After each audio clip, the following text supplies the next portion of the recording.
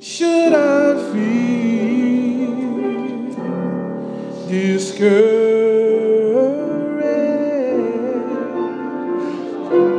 And why should the shadows come? And why should my heart be lonely and long for my heaven and home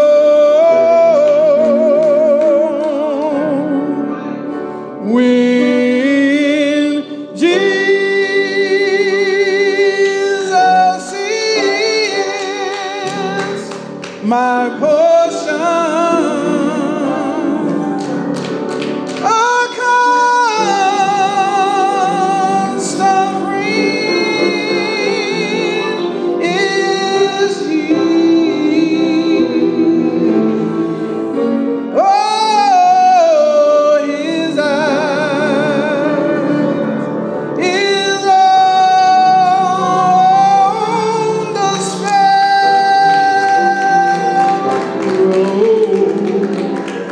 And I know He watches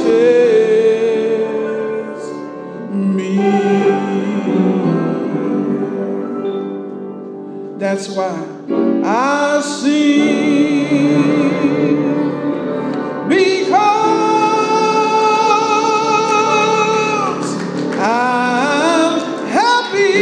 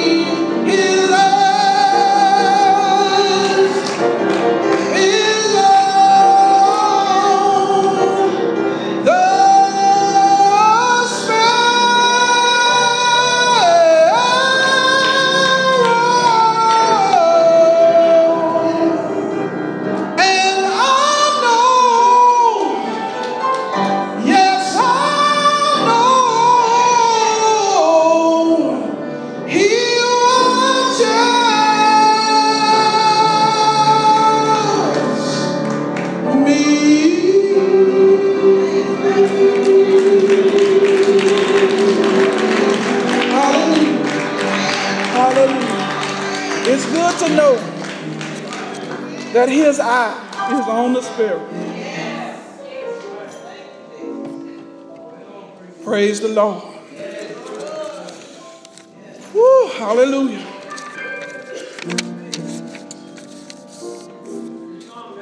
And you know what? Praise his name.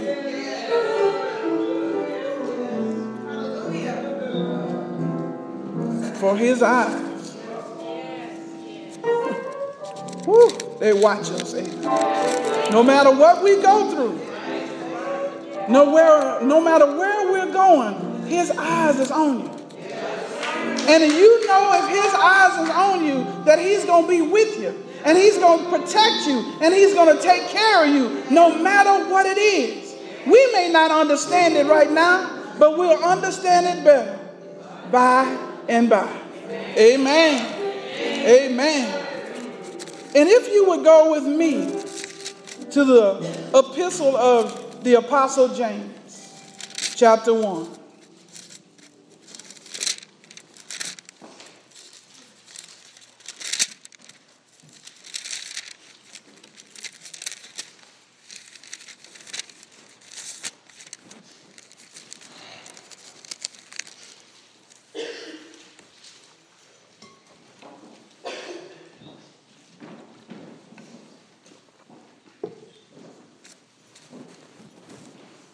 The Epistle of James, chapter 1. Starting at verse 21, you will find these words. Therefore, lay aside all filthiness and overflow of wickedness, and receive with meekness the implanted word, which is able to save your souls. But be doers of the word, and not hearers only, deceiving yourselves. For if anyone is a hearer of the word, and not a doer, he is like a man observing his natural face in a mirror. For he observes himself, goes away, and immediately forgets what kind of man he was. But he who looks into the perfect law of liberty and continues in it is not a forgetful hearer, but a doer of the work. This one will be blessed in what he does. If anyone among you thinks he is religious, and does not bridle his tongue, but deceives his own heart, this one's religion is useless. Pure and undefiled religion before God and the Father is this: to visit orphans and widows in their trouble, and to keep oneself unspotted from the world. Thank you for standing for the reading of God's word. This morning, I'd just like to speak with you for a few moments from the thought, good religion. Good religion. Nestled in the first chapter of the Epistle of James, we find this passage of Scripture dealing with hearing and acting on the Word of God. The Word of God, time and time again, goes back to being obedient to His Word. In the context of this passage, we find that James is writing to the 12 tribes of Israel scattered abroad.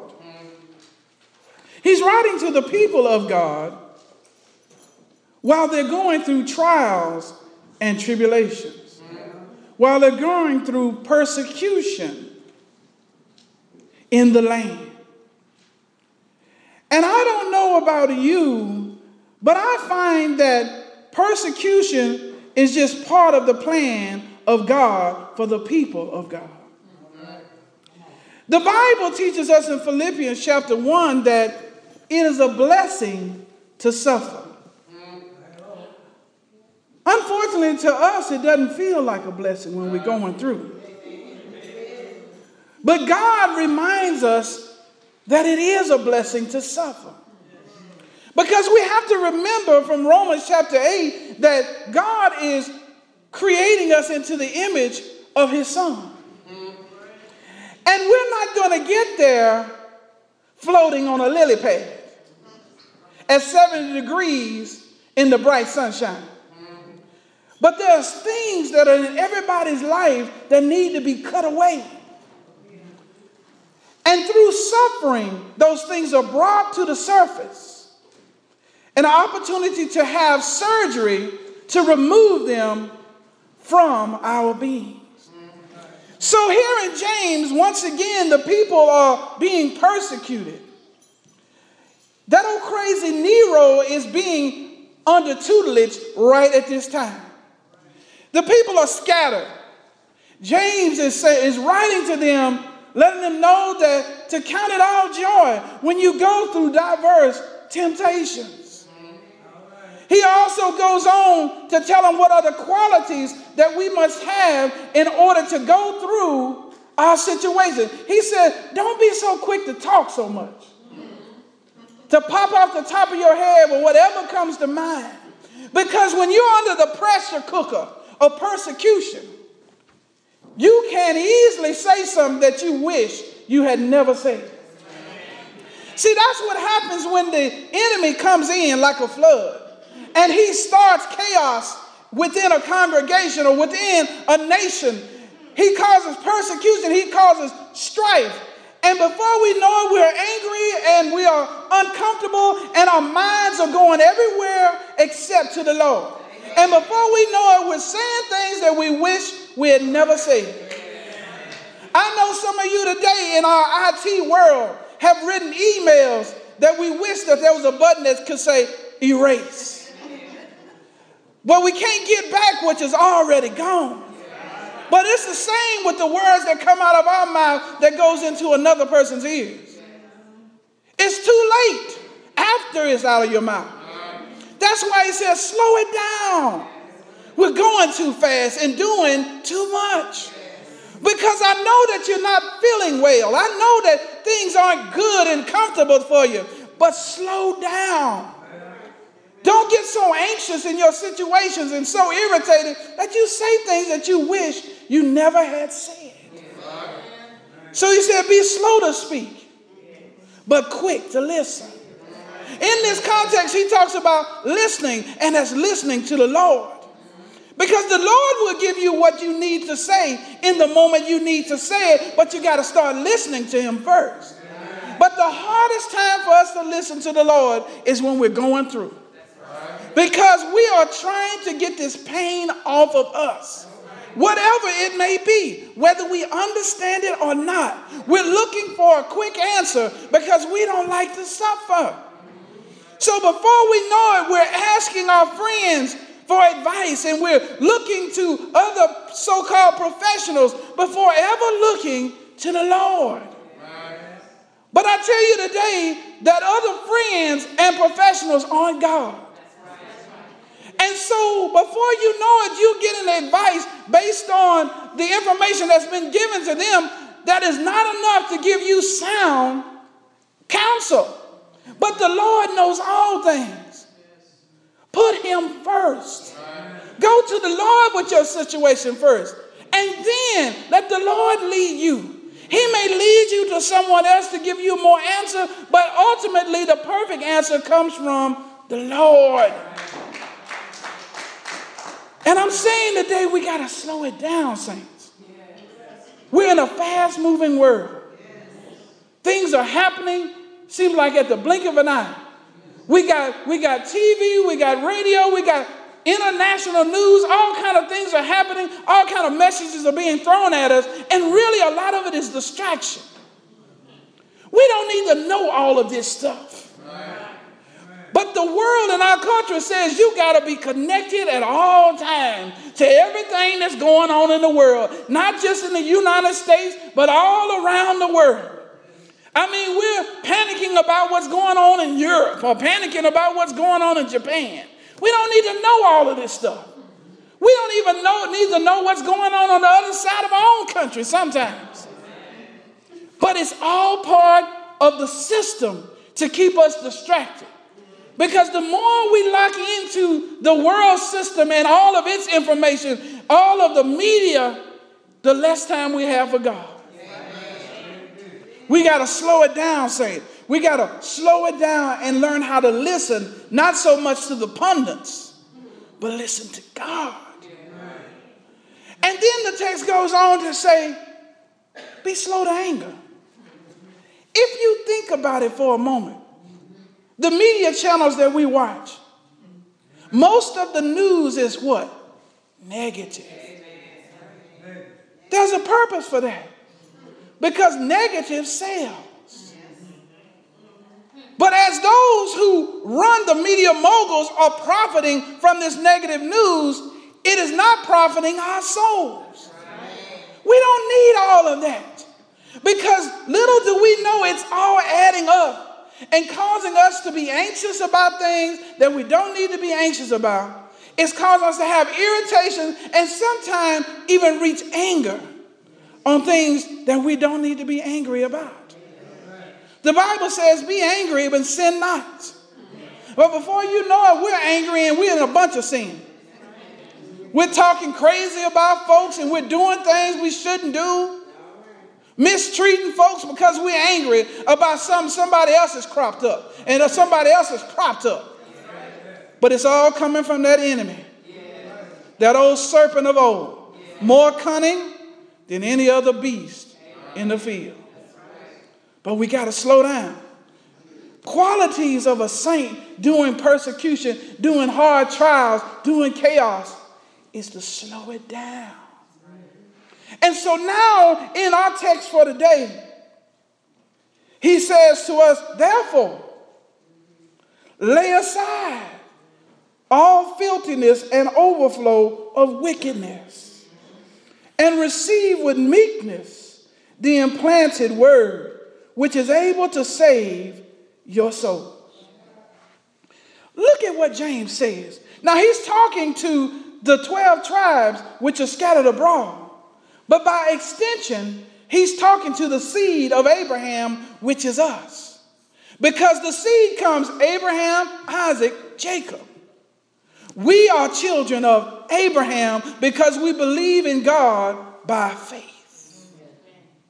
So we are his seed. So by implication, he's speaking to us. And so in verse 21, he's saying, lay aside all filthiness and overflow of wickedness. He's letting us know, even though we are saved, sanctified, and filled with the Holy Ghost, we can still sin. We can still do stuff we ain't got no business. We can still lie on one another. We can still backbite. We can still envy. We can still be covetous. All these things. We can still be greedy. We can still even be murderous. And James is saying, but you got something in you that gives you the power to put this aside. Because we see it's a command to lay aside all filthiness and the overflow of wickedness, the abundance of wickedness that can be produced in our flesh. But he who has the Spirit is an overcomer. And we have the power to lay it aside. But it comes by first slowing it down. Because guess what? When you see therefore, you need to know what it's there for. And it's there because of the words preceding it telling us to slow it down. Because the wrath of man does not produce the righteousness of God. There's no way we can be mad and self-righteous indignation and produce the righteousness of God. We'll never get there that way because it's not in us. Our anger has to be a godly anger. Not a man or not a mankind anger, not a worldly anger that's against the individual, but we need to be angry about sin. But unfortunately, a lot of times in our culture of sin, we like the sin, but we hate the person. A lot of times we want to be in all kinds of sins and like them and cuddle them, but then we look at our brother or sister and we treat them so wrong. We don't love them like we should. We don't talk to them right. We do everything else but bring them close. But then we over here coddling some sin. Some secret sin in our closet that we don't want to get out. We over there coddling it when we need to be angry about that sin and not angry about our brother. But this text is showing us that we can't produce that righteousness like that. But we do it by having godly anger if we're going to have it. But the Bible lets us know that we should have a mind of Christ that can look at the sinner and look beyond their faults and to see their needs. Galatians talks about restore one in the spirit of meekness, lest you also be tempted. Now look at this text. It says, and receive with what? Meekness, the implanted word, which is able to save your soul.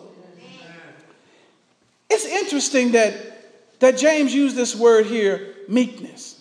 He says the way in order to receive the word is with meekness. The word meekness can be characterized as a word that means power under control.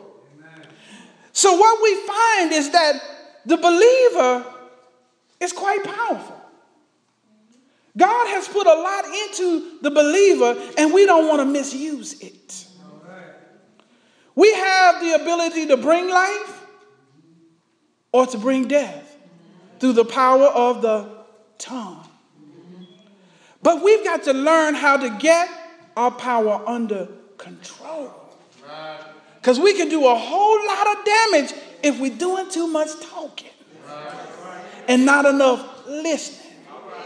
And so in this text, we see that we need to receive the implanted word with meekness. We need to slow everything down, stop jumping to conclusions, listen to the Lord, and don't move so fast. Sometimes people are talking to me and they're wondering why I'm not doing this or doing that. It's because the Lord has not told me to do it yet. Man, I spent almost 2 decades not doing something that people wanted me to do. And I found that in the Lord's time, he would open the doors to do what that I wanted to do. But people say, well, I just don't understand why you ain't doing this and why you ain't doing that. I said, because the Lord ain't told me to do that. When men don't understand, that's okay. Because you have to have your relationship with God and you listen to him. No matter how many people are trying to get you not to do or to do something that you have no business doing, until the Lord says it, don't do it. And you will see in the by and by that his perfect will, you will find that you needed to get to a place before you was ready to do that which other people and even yourself sometimes believe that you're ready to do. But just hold on and keep your mouth. Because you can bring life and you can bring death. So in this text, as we talk about the implanted word of God, when we are meek, when we get the power that God has given us under control, we're able to hear from the Lord and absorb his word. Because see, when we're going to and fro, in and out of everything, we can't hear from the Lord. We'll hear a piece of scripture here and there, but it doesn't get implanted. Because the implantation of the word of God comes through meditation. And that's a getting aloneness with God and going over his word and praying and talking with him so that he can get his word down into these hearts of ours. Because we have been made new in him, but we're still a work in progress. Sometimes these hearts of ours are like some of that quick soil out there that needs to be broken up. Sometimes it needs to be run over a few times with a disc. It needs to be cultivated before the word can really get down and be rooted. But if you're ripping and running and talking and turning all the time instead of meditating, putting out some time, you'll never get it rooted in you. You'll never get that word down in you so that in each decision that you make, that the word is right there, guiding your every direction. But you got to slow it down in a fast-moving world. And that's good religion. So as we look at our text, he goes into, but be ye doers of the word, and not hearers only, deceiving yourselves. Let me backtrack to the end of 21 before we deal with 22 and finding out which is able to save your souls. When you see this word save, undoubtedly you immediately go to the concept of salvation. The saving us from the wrath of God, getting us out of hell into heaven. But James is a practical apostle. And in this context, the word save is not talking about the theological concept of salvation, but it's talking about keeping yourself from getting into a whole lot of mess. Keeping yourself from being separated from your brothers or sisters through argument. Being separated from situations to where you'll mess around there and catch on to a virus or a disease that you should have never got, because you were dibbling and dabbling in something that you shouldn't have been. That's the kind of practical saving that this word is talking about today. It's the saving that when you learn how to keep your mouth, sometimes the things that you think you understand, that you want to go off about, if you just wait a little while and observe some things and let the Lord show you some things, what you find out is that what you were mad about all the time ends up being something that wasn't even a problem in the first place. But do not ever forget that Satan is the great deceiver. He's a mastermind at showing you one thing when it's another. I know in just my own life, just a few days ago, I saw something that I thought I understood. But the Spirit of the Lord said, don't move and don't say nothing. Just hold your tongue. Lo and behold, 24 hours later, I got a revelation through another one of the believers that allowed me to see, wait a minute, hold on. There's another reason why this could have been that way. But if I had went too fast and did too much talking, did too much running my mouth, I could have created all kinds of trouble that didn't need to happen. But glory be to God, to be slow to speak and quick to listen. I don't always do that right, but I thank God for those victories when I am obedient to his word. Saves me so much trouble, and it'll save you a whole lot of trouble too. You got to be careful, because what you see is not always what it is. No matter how well you think you understand it. That's why it's so good that we can go to the throne of grace. For the one who really understands it all, sees it clearly from end to end, and can give you that which you need to do in part of that situation. Because it may be you don't need to say nothing. You don't need to get involved. And you don't need to be angry. But you got to be quick to listen. This text goes on to say, be doers of the word and not hearers only, deceiving yourselves. There is a phenomenon, at least in our culture in the church today, that we believe just coming to church and hearing a word from the Lord is good enough. Some people brag on, I heard a hard word from the Lord yesterday. That was the hardest word I ever heard. So what? If you're not going to do it, you can hear it all you want. But if you're not going to do anything about it, then you're deceiving yourself.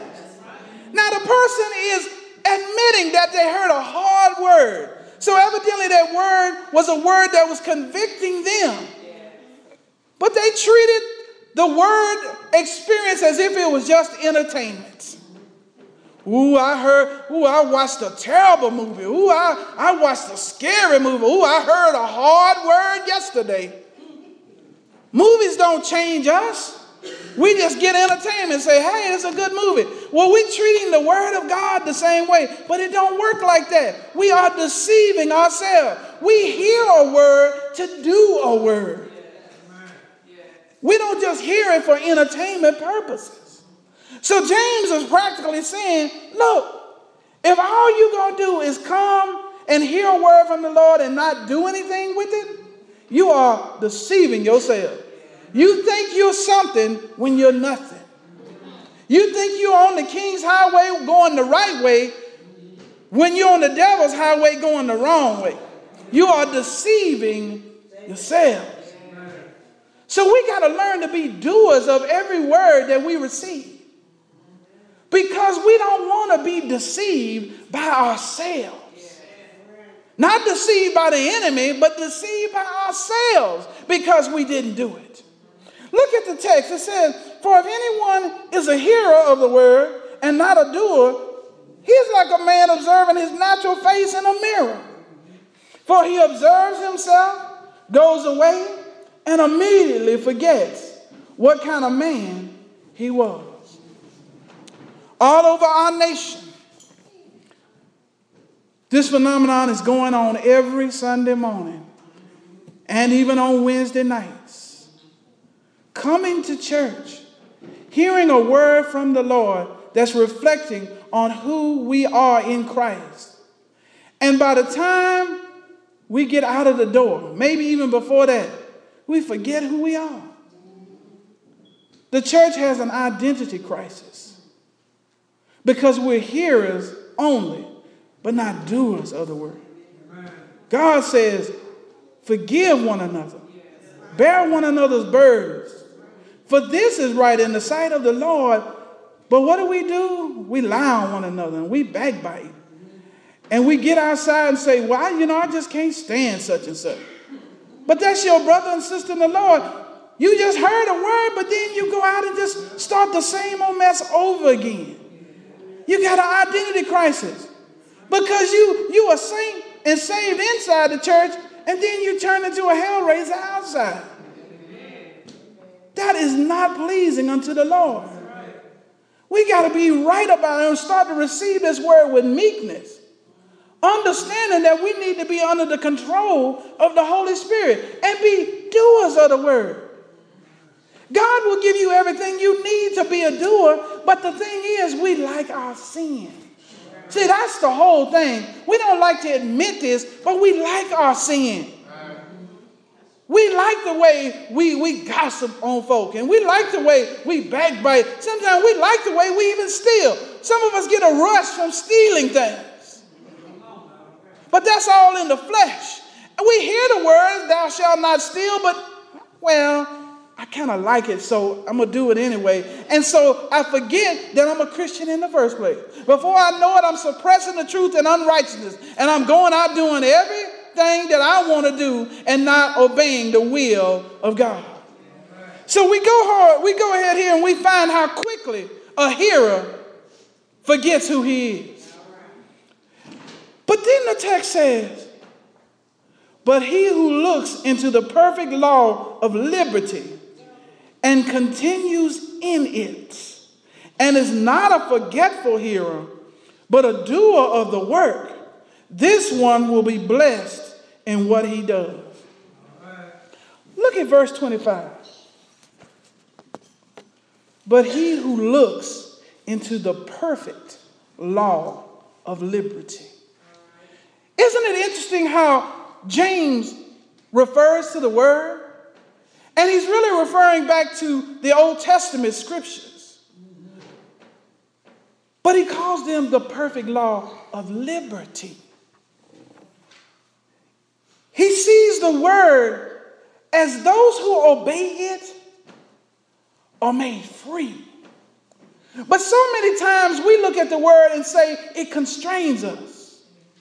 If I do this, then I can't get this. Or if I do this, I can't enjoy that. But James is saying you will be liberated by the word. If you follow the word, you will be liberated in ways that you don't even understand. When you think that you want to be free to do something, you're actually doing something that puts you in bondage. Paul the Apostle says, in the bondage of sin. Because anything that's not the law of liberty is sin, ain't it? Anything that's done without faith is sin. So what we do is we trade liberty for bondage. Believing a lie that says that being able to do what we want to do is free. But not for the saint of God. The saint of God needs to understand that sin is bondage and obedience to the word is freedom. The word of God liberates us so we can get out of some of the muck and the mire and the mess that we all tied up into, so that we can freely serve the Lord and be in the fullness of his joy. That's how we get there, is by obeying the law of liberty that brings about liberty and breaks every chain. The shackles on our feet and the shackles on our hands breaks it down so that we can serve him freely. But sometimes we get caught up in our own sin and listening to that great deceiver, Satan, to believe that those things that we like, that we want to do, is our freedom. And all the while we're going into bondage. But we need to learn how to obey, hear and obey the word, so the shackles on our feet can be broken away, that every chain can be torn down. That's where we get our freedom, is in the law of the Lord. Now, look, it says that he who looks into the perfect law and continues in it is not a forgetful hearer, but a doer of the word. It's easy for us to do some things that the word of God requires for us to do. The easy things for us. And the easy thing in the word for one is not as easy as the other. For one, it may be easy to abstain from sexual immorality. For the other, it may not. For one, it may be easy to abstain from lying, but for another, it may not. For another, from stealing, but another, it may not. But for whatever you are made of and whatever your situation, it's easy to do the things that are easy for you, that the things that you are not plagued with. But it says, and continue in it, not just starting with the things that you can do easily, but fighting against those things that you can't. Those things that trouble you, those sins that keep cropping up. You got to do them too, if you are going to truly be liberated by God. And so in this text we see that they are forgetful hearers. See, when we just hear the word and not do it, it's like if crows came in and plucked the word right out of our minds. We can't keep scriptures in our heart. We can't remember the word. We can't remember where it is because we're just hearers and not doers only. In order for it to get down in you and to get planted so you can retrieve it, you got to be a doer. Or all you are is forgetful hearer. And so as we look at this text, God says if you do the work, if you do the work of obeying my commands, you will be blessed in whatever he does. That word blessed means happy. You will have joy. You will have happiness in whatever you do because you are a doer of his word. Even if the situation seems dreary, if the situation looks like you ought to be crying, you won't be crying when you're obeying God. Because he gives you a joy that the world can't give and the world can't take away. And so as we come to a close, James says, if anyone among you thinks he is religious and does not bridle his tongue, but deceives his own heart, this one's religion is useless. James goes on to say, pure and undefiled religion before God and the Father is this: to visit orphans and widows in their trouble, and to keep oneself unspotted from the world. Look at James in verse 26. He says, thinking you religious. A lot of us think that we are religious, and that's the context, not from the negative connotation of religion, but thinking those who are faithful to God, that are faithful stewards of what God has given us and servants to him. He who thinks he's faithful to God, it says, and does not bridle his tongue. It is so important for us to watch our mouths. These mouths are like two-edged swords that cut going one way and cut going the other. Your mouth can separate you from your brother, or your mouth can pull you close. If you talk about folk and you talk to them crazy and all that, you separate. But if you're telling them that you're loving them and that you're talking to them sweetly and encouraging them, you bring them to you. It's just that simple. And this little thing in our mouth can cause so much damage. But if we're going to be faithful servants of God, we got to bridle that tongue. Because each and every one of us has the same problem. Because we all have the sin condition. We got to watch our tongues. Because if we don't, we're going to tear up the body of Christ. And will not be worth anything to the world. Because the world is out in darkness. And they need to know about the marvelous light. But if we're bickering and fighting with one another, how will we be able to reach out to anyone else? They will look upon us and say, well, they just like we are. They doing the same things we're doing. We're out here killing one another and bickering and lying on one another and backbiting. They just like us. Why would I want to go there? We're not attractive if we're just like they are. So we got to get control of this thing. And we got to get it in a hurry. Because the time is winding up. It is closer now than when we first believed.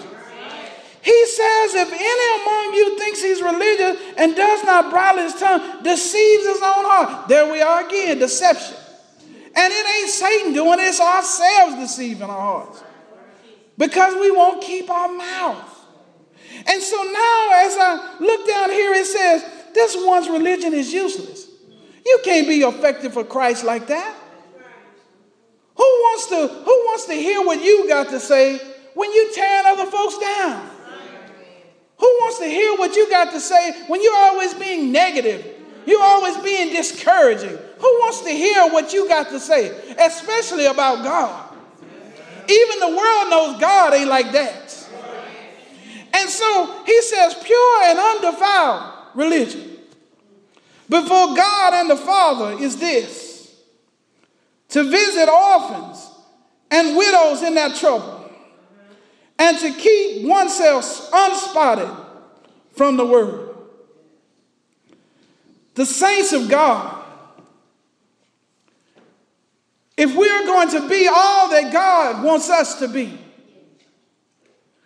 we got to get our minds off of our own selves. Get our minds off of that which we want and get it pointing to what he wants.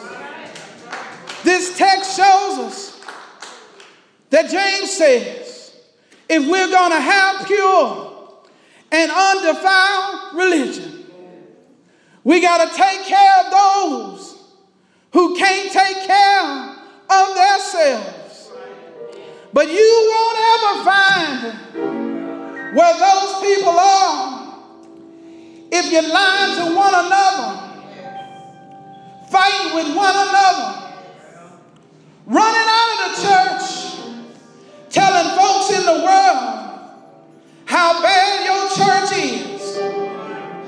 You won't ever be able to help the widows and the orphans if you're trying to set up traps to see your brother or sister fall.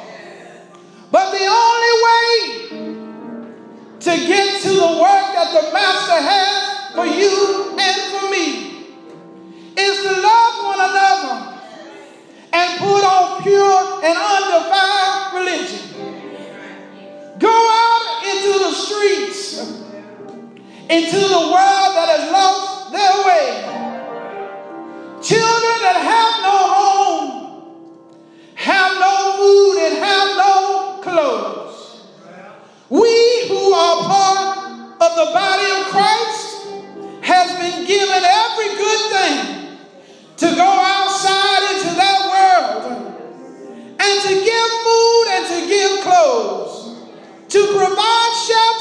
to those who are in need. And even then, there are some widows who have lost their support.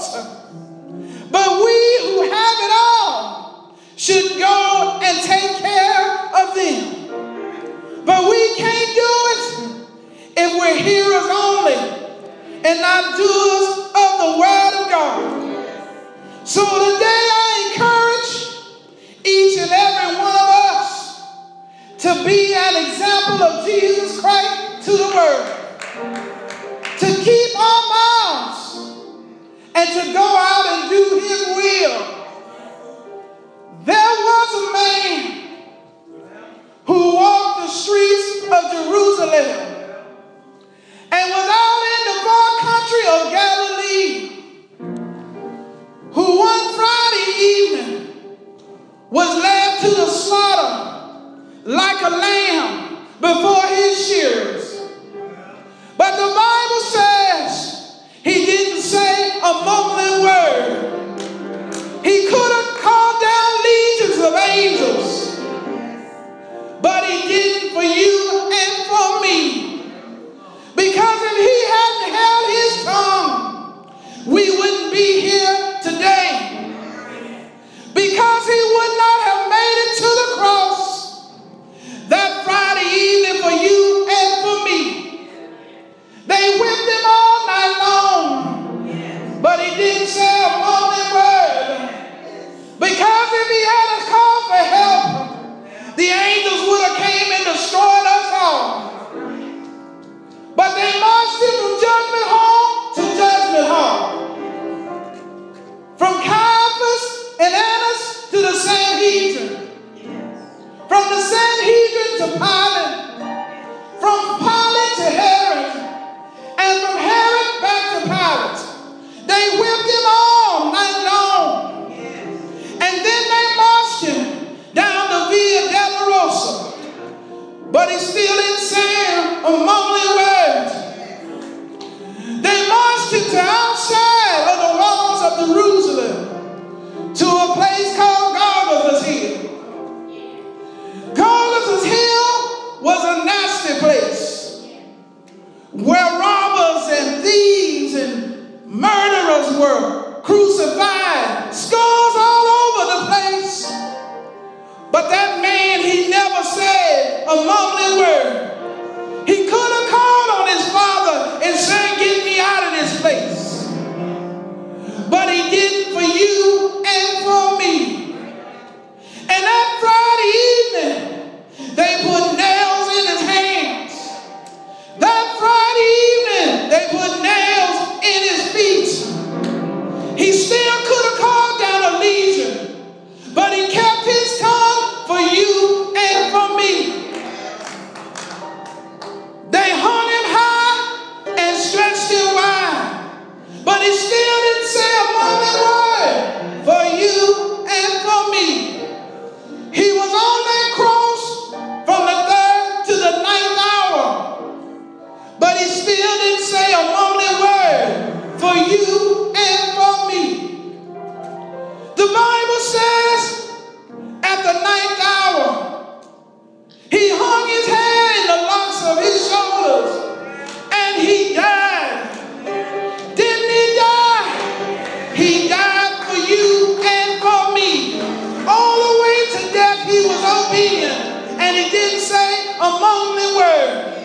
He died in our place because we deserve the death that he died for us. But that's not the end of the story. They took him down from that cross, and they put him in a borrowed tomb. He was in that tomb all night Friday. He was in that tomb all day Saturday. He was in that tomb all night Saturday night. But it was early, oh so early, it was early Sunday morning. He got up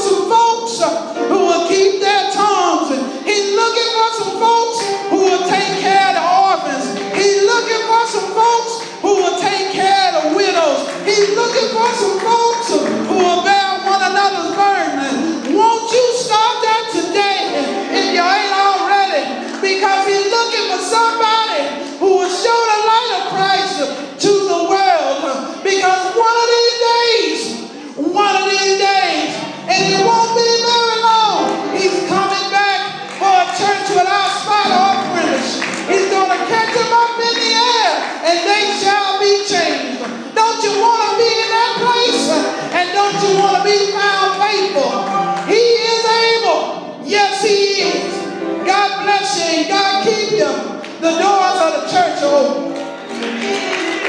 Praise the name of the Lord. If there is someone here who hears these words about our Lord and Savior Jesus Christ and does not have a personal relationship with him, you have not given him your heart, you have not asked him to come and live in you, then right now is the time to come. Just as you are. It doesn't matter what you have done. You come and he will take care of the rest. Jesus died for you. God demonstrated his love toward us, that while we're yet sinners, Christ died. He's not looking for you to clean yourself up, but he's going to do the cleaning when you come to him. You can come to Jesus right now, just as you are. Don't wait another minute, another second, nor another hour. Salvation is right now. Come to Jesus. Come to Jesus. Just now. Just now. Come to Jesus. Come to Jesus. Just now. He will save you. He will save you. He will save you. Just now. Just now. He will save you. He will save you. Just now. Only trust you. Only trust you. Only trust you. Just now. Just now. Only trust him. Only trust him. Just now. He will save you. He will save you. He will save you. Just now. Just now. He will save you. He will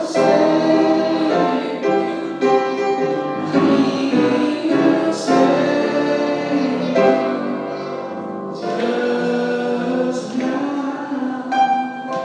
Amen. Amen. Sister Simmons. Pastor Butler, we have Jimmy D. Williams, and he would like to be reinstated.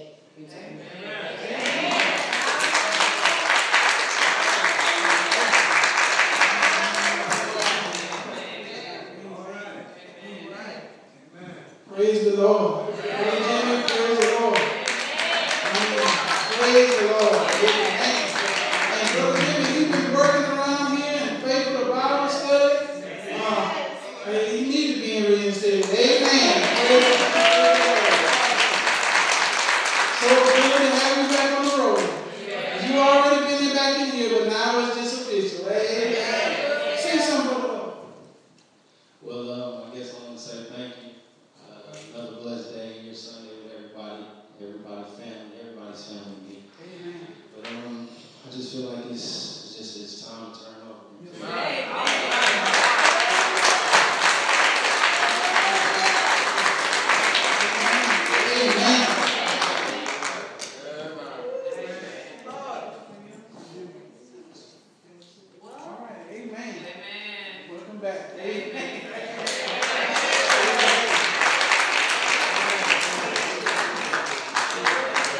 Amen.